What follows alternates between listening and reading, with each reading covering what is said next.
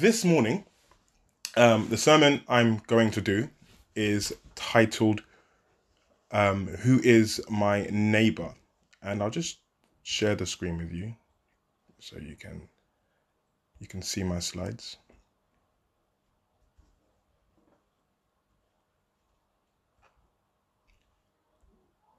Right. Okay. So the inspiration. Oops. Sorry. The inspiration for this sermon came from a number of places. Obviously, the obvious one is through prayer. But the um, the main thing was looking at how 2020 has been, and just it's revealed a really ugly side to Christianity. And I've got this feedback from people from different Christian groups, different Christian denominations, as well as those who aren't Christians, and what they're seeing looking in. Yeah, I thought we'll talk about that and look at how it's happened, and what as a church we can do to remedy the situation. But before I start, the two things I just want to note. The first thing is please take notes. That's important for two reasons. The first thing is, as I'm speaking or as we're discussing, maybe the Holy Spirit might lay something on your heart that you might forget otherwise if you don't jot it down. But also, it's a way for you to keep me accountable and to verify what I'm saying to be true. Reminded of the passage in Acts with the Berean Christians where they would go back and check what the Apostle Paul was saying to be true. And I want you to do the same thing with me today. Especially if you're hearing something for the first time. It's very easy for people just to say things. Because he's on the pulpit, he must know what he's talking about. It must be true. But I'm challenging you. If you hear anything, you think, actually, I haven't heard that one before. Go back, verify it. Make sure it is. I'm teaching you the correct thing, and I'm not just going on some waffle tangent. But the second thing I want to say is just be mindful that as I'm speaking to you, I'm not speaking from a sage on the mountaintop who has it all figured out. I'm also on this journey with you, so I'm learning as you're learning. So there are things that I will share today that are things that I myself have been battling with. So it's not just the church, you guys are doing this, but I'm also involved in this as well. So we're all in this together. It's not a me pointing at you, but rather it's a me looking inwards at us as a Christian family and where we could make improvements. The passage I want us to look at today is found in Luke's Gospel, chapter 10. But before I start, let me just give a backdrop of the 2020 that I've seen so far. 2020 has been a tough year for many people, for different reasons. We've lost loved ones. We've had a pandemic. We've had the whole race relations. We've had conspiracy theories. Things such as COVID is caused by 5G. We shouldn't be wearing masks because it's government control. Lockdown, government control. Vaccinations is the way to control us. Closing churches is the way of the government controlling worship. We've had arguments from different Christian camps, those who affirm that Black Lives Matter, those who say, I don't see colour and neither should the church. We've got, in recent weeks, we've had the Republican evangelical political preferences finding its way into church communities, and discussions on who should the new president of America be. Are they sent from God? And is he the Antichrist in disguise? And we've had all these different discussions. And unfortunately, it's created an atmosphere where, as a church, we're not together in a lot of things. And it's shown me that the peace that we had as a church only existed amongst those who we tended to agree with. So before now, I've had some Christian friends who race was never a discussion that came up because it just wasn't. And in light of the whole Black Lives Matter movement, comments that I've said regarding black people in society, comments that they've disagreed with, unfortunately meant that in their minds I've been cancelled, because I affirmed that Black lives in fact do matter, and they disagreed, and in their minds I've been cancelled. And we see that a lot of cancelling was going on. And the danger with cancel culture that I had seen this year is it created echo chambers. So people only had those around them who affirmed what they believed. And anyone who didn't agree with them, you just kind of cut them out. So as a result of that, we create these mini worlds that are made in our own image and our own understanding. So everything down to the people we actively choose to engage, as well as the online algorithms that enforce these views, created a world where we only see our views being shared. So as a result of that, anyone who doesn't share these views, who aren't in our circles, we consider them as either false or incorrect or sent from the devil. But this phenomenon isn't a new phenomenon. We've seen this time and time again in different spheres. But I want to cast our minds back, as if we're there. I want to cast us back to the 1st century. And this is where we conveniently arrive on to the Gospel of Luke. So Luke's Gospel, chapter 10, and we're going to read from verse 25 to 37. And it is the parable of the Good Samaritan. So I'm going to share my screen with you again, and then we'll read it together.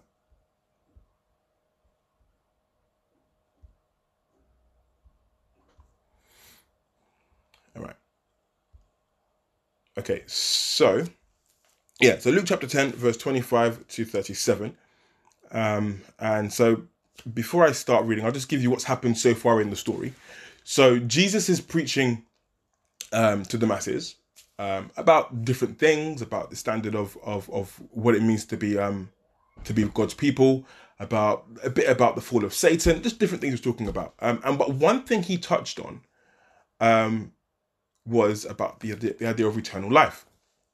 So this is where we join the story. And behold, a certain lawyer stood up and tested him, saying, "Teacher, what shall I do to inherit eternal life?" He said to him, "What is written in the law? What is your reading of it?" So he answered and said, "You shall love the Lord your God with all your heart, with all your soul, with all your strength, and with all your mind, and your neighbor as yourself." And he said to him, "You've answered rightly. Do this and you will live." But he wanted to justify himself to Jesus. "And who is my neighbor?" Then Jesus answered and said, "A certain man went down from Jerusalem to Jericho, and fell among thieves, and was stripped of his clothing. They stripped him of his clothing, wounded him, and departed, leaving him half dead. By chance, a certain priest came down the road, and when he saw him, he passed by on the other side. Likewise, a Levite, when he arrived at the place, came and looked and passed on the other side. But a certain Samaritan, he had journeyed, as he journeyed, came where he was, and when he saw him, he had compassion. So he went to him and bandaged his wounds, pouring oil and wine, and he set him on his own animal, brought him to an inn, and took care of him. The next day, when he departed, he took out 2 denarii, gave it to the innkeeper, and said to him, "Take care of him, and whatever you spend, when I come again, I will repay you." So which one of these do you think was which one of these 3 do you think was a neighbor to him who fell among the thieves? And he said, referring to the lawyer, "He who showed mercy to him." And Jesus said to him, "Go and do likewise." All right. So this parable is a very popular parable. Many of us have heard this story on numerous occasions. But before I go any further, I'm going to break you up into your groups, and I'm going to ask you the following question. Oh, you can't see it, can you? The question is, I'll share it. Yeah. The question is, how can we apply this parable in our daily lives. But how does it practically look? So how does it actually look to live out this parable? And if you've got time after that, the next question I would like you to discuss is, have there been times when you've put your own righteousness above the needs of others? And I'll explain how that last question links to the parable. Okay, all right. So so going on the idea of the Good Samaritan. So the reason why it's important, I think, so I mentioned before, so this idea of this whole cancel culture thing is something, or demonizing those who we don't agree with, is something that has existed even during the time of Jesus. So before I talk about how it applies now, I want to talk about how it applied then. So just opening up. So the question, so this parable is answering the question, who is my neighbor? And this question is asked at least 2 times in the Gospel of Luke. The first one was by this guy, and the second guy was by a rich young ruler in Luke chapter 18. And on both times, whenever the question is asked of Jesus, his response was always the same. He points them back to the law. What does the law say? And so they normally say something along the lines of loving people or whatever. And then from there, he makes it a bit more personal. With the rich young ruler, he now goes on to say the one thing you lack. But with this guy, Jesus commends the guy for his response. But then the guy gives a further question by asking, who is my neighbor? And by saying that, he's asking essentially, who is not my neighbor? And then who can I get away with not loving? So off the back of that Jesus now introduces a story of the Good Samaritan. And the impact of the story is similar to, let's suppose you have, you have 2 people now.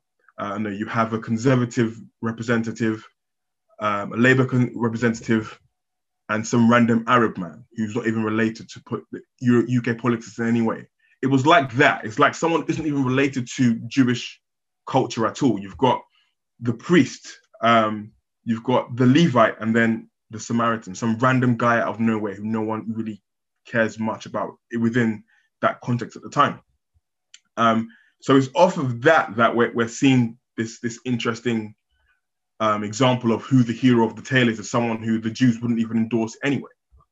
But the reason why they wouldn't endorse them, it goes back a few hundred years. So let's just bring our minds back a bit to the Old Testament. A lot happens. I'm going to just focus on the important bits. I'm not going to go over everything, just the main bits that led up to why the Jews don't like the Samaritans. Okay, so after Israel were given the land, and there was a time of where it was ruled by judges, they were given, there was a 120-year period where there was a united kingdom. And within that period, there were 3 main kings. There was King Saul, King David, and King Solomon. And after King Solomon died, the nation of Israel divided into 2 camps. There was the northern tribe of Israel, which later became known as the Kingdom of Samaria. And in this group, they are referred to by many scholars as the lost tribe. And they're the ones who rejected Solomon's son, Rehoboam, to be the new king of Israel. Instead, they accepted a man by the name of Jeroboam, who wasn't of the line of David. So they decided to start their own kingdom away from the rest of them. And then you have the tribe in the south, which is known as the southern tribe of Judah. And they're the ones who affirmed the reign of Rehoboam and said that the line of kingship should be through David's family. And this was only the tribe of Judah, Benjamin, and a small group within Simeon. But the rest of them were in the north doing their own thing. So there was this tension between the north and the south as a result. But because within the north they had their own capital city, which was Samaria, they didn't worship in Jerusalem anymore. They now worshipped in Samaria. And in doing so, they started to accept other religious ideas from neighboring cultures. And then their practice of religion was very different from what the southern tribe of Judah were doing. Fast forward a few centuries after that, in 722 BC, the Syrians conquered the northern tribe of Israel. which meant it was only the southern tribe of Judah that remained. And for the longest time, they felt, okay, that was judgment on the northern tribe because they have done all this wickedness and strayed from God's law. So this is what God is doing to them. God is judging them. These are wicked people, and we should forget about them completely. Then 200 years later, the Babylonians did the same to the southern tribe of Judah, and they ended up in captivity until a decree was released allowing them to go. But then the Romans took over at some point, and then we are now where we are with our story here. So by the time we come to Jesus' day, this animosity between the Jews and the Samaritans still continued. As far as the Samaritans were concerned, the Jews were uncaring hypocrites. As far as the Jews were concerned, the Samaritans were uncaring hypocrites. So they didn't get along. They were just two groups that just didn't see eye to eye. So now when we come to the parable now, we have this story of two people who walk by. The story mentions how this man was attacked between Jerusalem and Jericho. And a priest walked by, and it's likely at this point, this priest was probably on his way to Jerusalem. Now, if you're familiar with Old Testament law, you would know that if a priest is on his way to serve in the temple or any worship capacity, he can't be seen near anything that's either dead, dying, decaying, or anything like that.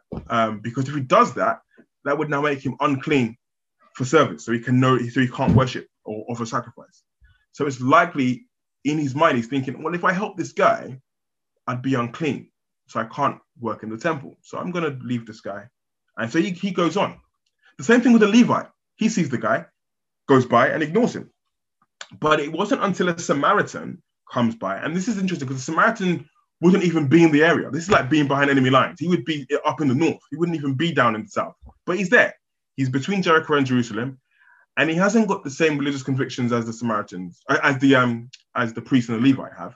So he's able to offer help to this to the man, and he's able to nurse him, or pay to nurse him back to health, and offers to pay anything that the innkeeper has paid above what he's been given.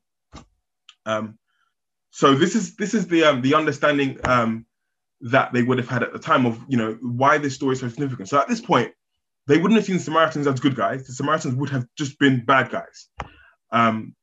But now Jesus is putting a spin on the story where the good guy isn't the Jew. The good guy isn't the person who loves God. Rather, the good guy is the person who the Jews have written off as heretics. So how does this relate to us in the year 2020? I've outlined 5 key points within this passage that I thought work well in terms of how we apply this in our daily lives. I've picked these particular 5 because these are 5 that I myself have been trying to work on in my personal life. Again, so it's not a thing where I've made it and I'm like, you know what, I've done it, this is how I've done it, but rather it's we're on this journey together. I think this might be the best route. So the first point that I've highlighted was to be careful not to demonize those who do not agree with you or who you don't agree with. And so mentioned before with the idea of the Samaritans and the Jews didn't see eye to eye. As a result, as far as both of those groups were concerned, the other side were written off in regard to being decent human beings, to the point where they didn't want to even engage with what each other had to say. So when Jesus now brings this story of a Samaritan, it's an interesting someone who the lawyer who asked the question wouldn't agree with. He wouldn't agree with the Samaritan in any capacity. And the danger with this kind of thinking is that when we demonize people, we need to realize that Scripture shows us, or doesn't show us, in fact, that a salvation plan for demons. So if you call someone, if you demonize them and call them, you're a demon, you're an agent of Satan, in your mind, whether you realize it or not, you're basically saying there's no redemption, there's no hope for you. I've given up on you, and so should God.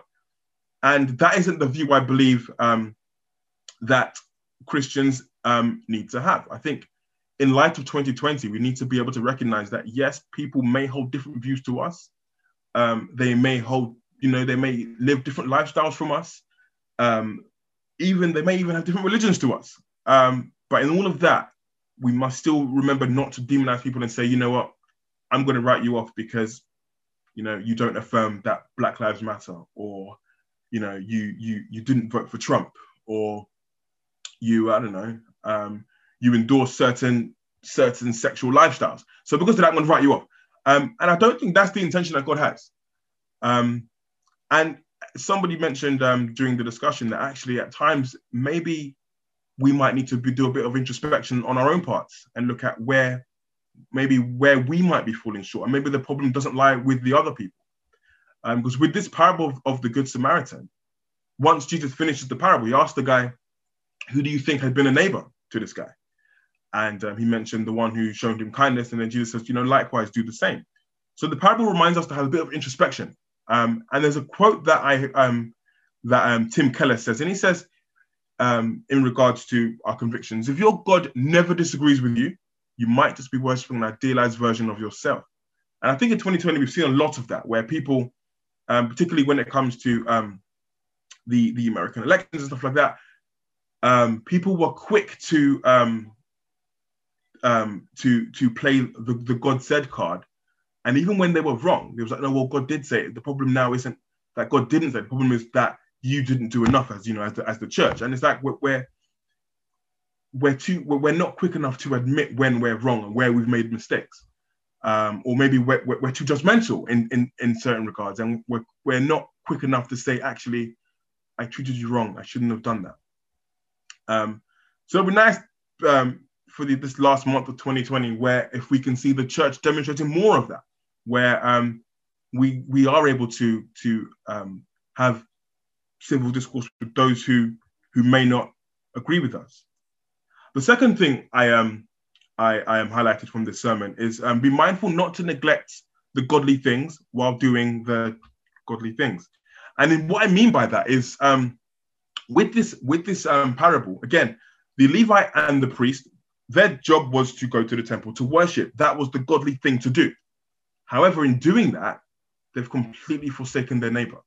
They've completely ignored where the actual ministry should have been, because they were going to, maintain their own holiness. And this goes back to the question I asked you in the breakout session about whenever we put our own righteousness above the needs of others. And we see this clearly within this parable, where the priority for the priest and the Levite wasn't the neighbor, but rather it was their own personal worship with God. And this year, as I've spoken to many people, particularly from non-Christians, actually, the feedback I've gotten from them is, well, the church doesn't want to, have anything to do with me because I don't agree with them in particular areas. And as a result of that, we've discredited our witness. We've made the church look a lot uglier to those outside than it needs to be. And I'm reminded of a passage in John's Gospel, chapter 13, verse 35, where John records Jesus saying these words. And he says, by this, all will know that you are my disciples, if you have love for one another. And it's this idea that in many Christian circles, the way we measure if someone's a Christian enough is, how holy are you? What's your lifestyle like? How much do you pray? How much do you read your Bible?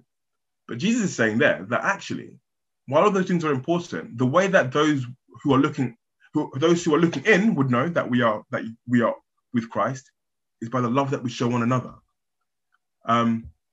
So that would mean that, maybe helping someone might make us look bad, maybe in the same context of looking at the Good Samaritan.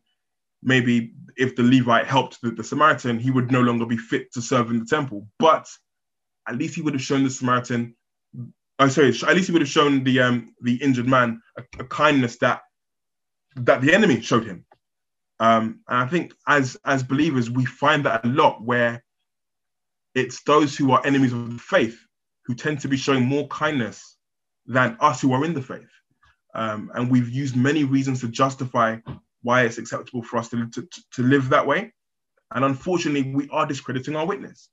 And 2020 has shown us that in clear ways, and just to challenge us that maybe actually in doing the godly thing, it might not be what we think it is. It might not be living a way that we're protecting our holiness, but rather maybe it's us going out and reaching the lost and engaging people who we wouldn't normally engage with. The third point is an interesting one, actually, and it's found in Matthew 7, verse 12, and it's do unto others as you'd like them to do unto you. And this is an interesting one because most religions have a similar idea with this notion. And the idea, most religions have a saying similar to this. But one of them that's a really common way it's been expressed is there's a man by the name of Confucius, and he words it this way. He says, do not do to others what you don't want done to you. And we interpret this verse in that way. So if I don't like it, I won't do it to you. But that's not what Jesus is saying. There's an apologist by the name of Vince Vitalia, and he words it this way. He says, the difference between not doing what you don't like done to you and doing unto others what you want done to you is the difference is one of them is telling you to not punch your enemy in the face, and the other one is saying to build your enemy a hospital. So one of them is saying, don't do the wrong thing that you don't like done to you. The other one is saying, well, if you like it done to you, then do it. So if you want your enemy to build you a hospital, you do the same thing to them. So it adds a very different spin to it. So it's a lot less negative and more positive in how we should be. And essentially, the way I would word that is probably looking at going the extra mile. So if we can turn our Bibles to Matthew chapter 5, there's another passage I would like us to read. So Jesus is talking about a whole bunch of stuff. It's a really long sermon, but I'm just going to focus on just a few chapters, a few verses, sorry, and to illustrate the point I'm trying to make. You've heard that it is said, an eye for an eye and a tooth for a tooth. But I tell you, not to resist an evil person. But whoever slaps you on your right cheek, turn the other to him also. If anyone wants to sue you and take away your tunic, let him take your cloak as well. And whoever compels you to go 1 mile, go with him 2. Give to him who asks you, and from him who wants to borrow from you, do not turn away. You've heard that it was said, you shall love your neighbors, but hate your enemies. But I tell you, love your enemies, bless those who curse you, and do good to those who hate you, and pray for those who spitefully use you and persecute you, that you may be the sons of your Father in heaven. For he makes his sun rise on the evil and on the good, and sends rain on the just and the unjust. For if you love those who love you, what reward have you? Do not even the tax collectors do the same? If you greet your brethren only, what do you do more than others? Do not even tax collectors do so? Therefore, you shall be perfect as your Father in heaven is perfect. So the idea there is that Jesus is encouraging us to go the extra mile. Don't just do what's expected of us. Go the extra mile. So don't just be civil with our enemies. Be loving. Don't just be tolerant of people with different views from us. Accept them. And I just cast my mind back to a discussion I had earlier this year with someone I studied with, and he's a pastor of a church, and he believed that because he doesn't see color, he doesn't think that we should see color. Like the church should be a place where race isn't a discussion, because in his mind there's no Greek, no Jew, no free, no slave, no woman, no man, whatever. So he will go as far as say, because of that, there's also no black, no white. And as Christians, we shouldn't see color because color hasn't informed his life in any way. It probably hasn't informed any other person's life.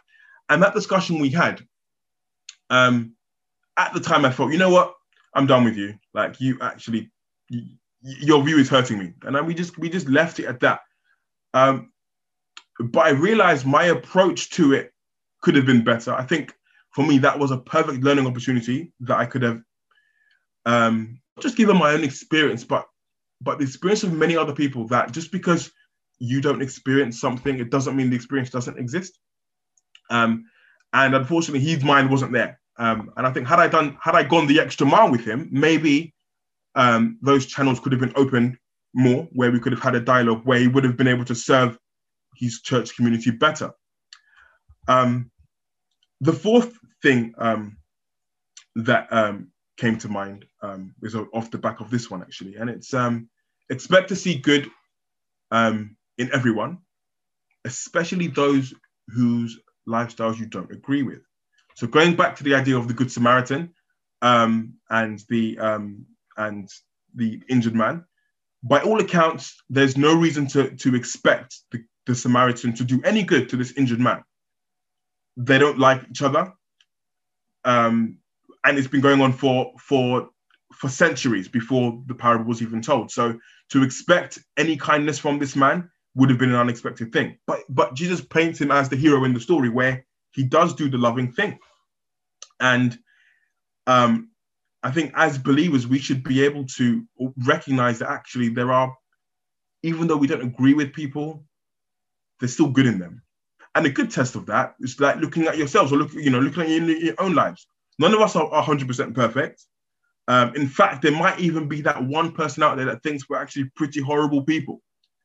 But that doesn't mean that there's no good within us. There is still something within us that is good. And just to remind us that if that view is true for us, then it's true for everyone else that we meet. The last view, the last thing I got from this passage was pretty simple one, and that one is everyone is your neighbor, not just your friends and your family. So again, as I've had discussions with people about this at 2020 and where we have our own agreements and disagreements, a lot of people have spoken to have felt that, well, actually, the only people who appear to be who certain people appear to be endorsing are those who either they like or who are already family to them. And it's interesting as to where I look at it similar. I think 2020 has shown us how we look at friendships in the physical the same way we look at friendships online, in the sense where, we're like using Facebook as an example. Yeah, we're Facebook buddies, but I have no loyalty to you beyond social media unless I know you personally. And we think we approach church in the same way. Yeah, we go to the same church, but I've got no loyalty to you beyond church, because unless I knew you prior to me going to this church, I've got no loyalty to you. Yeah, we'll go to the same church, worship the same God, but that's where it ends. I don't need to know how your week has been during the week. I'll just ask you that on Sunday. And we treat who our neighbors are supposed to be as like just co-workers or colleagues, and not those who are our brothers and sisters who we've been, so think of like the way you check up on your actual friends. Quite often you wouldn't just wait for Sundays. You might call them during the week or message them, and just to encourage us to live that way with those who we haven't had that relationship with. Because for many people who are just visiting the church, they won't have these connections of believers around them. So us being able to reach out to those will go a long way. So looking at people who aren't our friends or our family outside the church, but also those people who we probably wouldn't ever have that relationship with. And just encouraging us to be a neighbor to those around us, even if we don't agree with their lifestyles. And I say that, again, using myself as an example. And I hadn't been shy in sharing this with many people, but I felt that, particularly when it comes to world leaders, I felt that a particular world leader in a particular country was a very poor example of what it meant to be a human being. And as a result, the things I said about this guy weren't the best things. But I look back now and I think, actually, am I doing the loving thing? Am I treating him like my neighbor?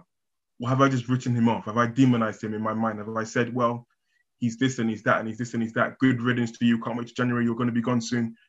But I'm not doing the loving thing. I'm not doing what Jesus would have done. I'm treating him like the Jews would have treated the Samaritans at the time.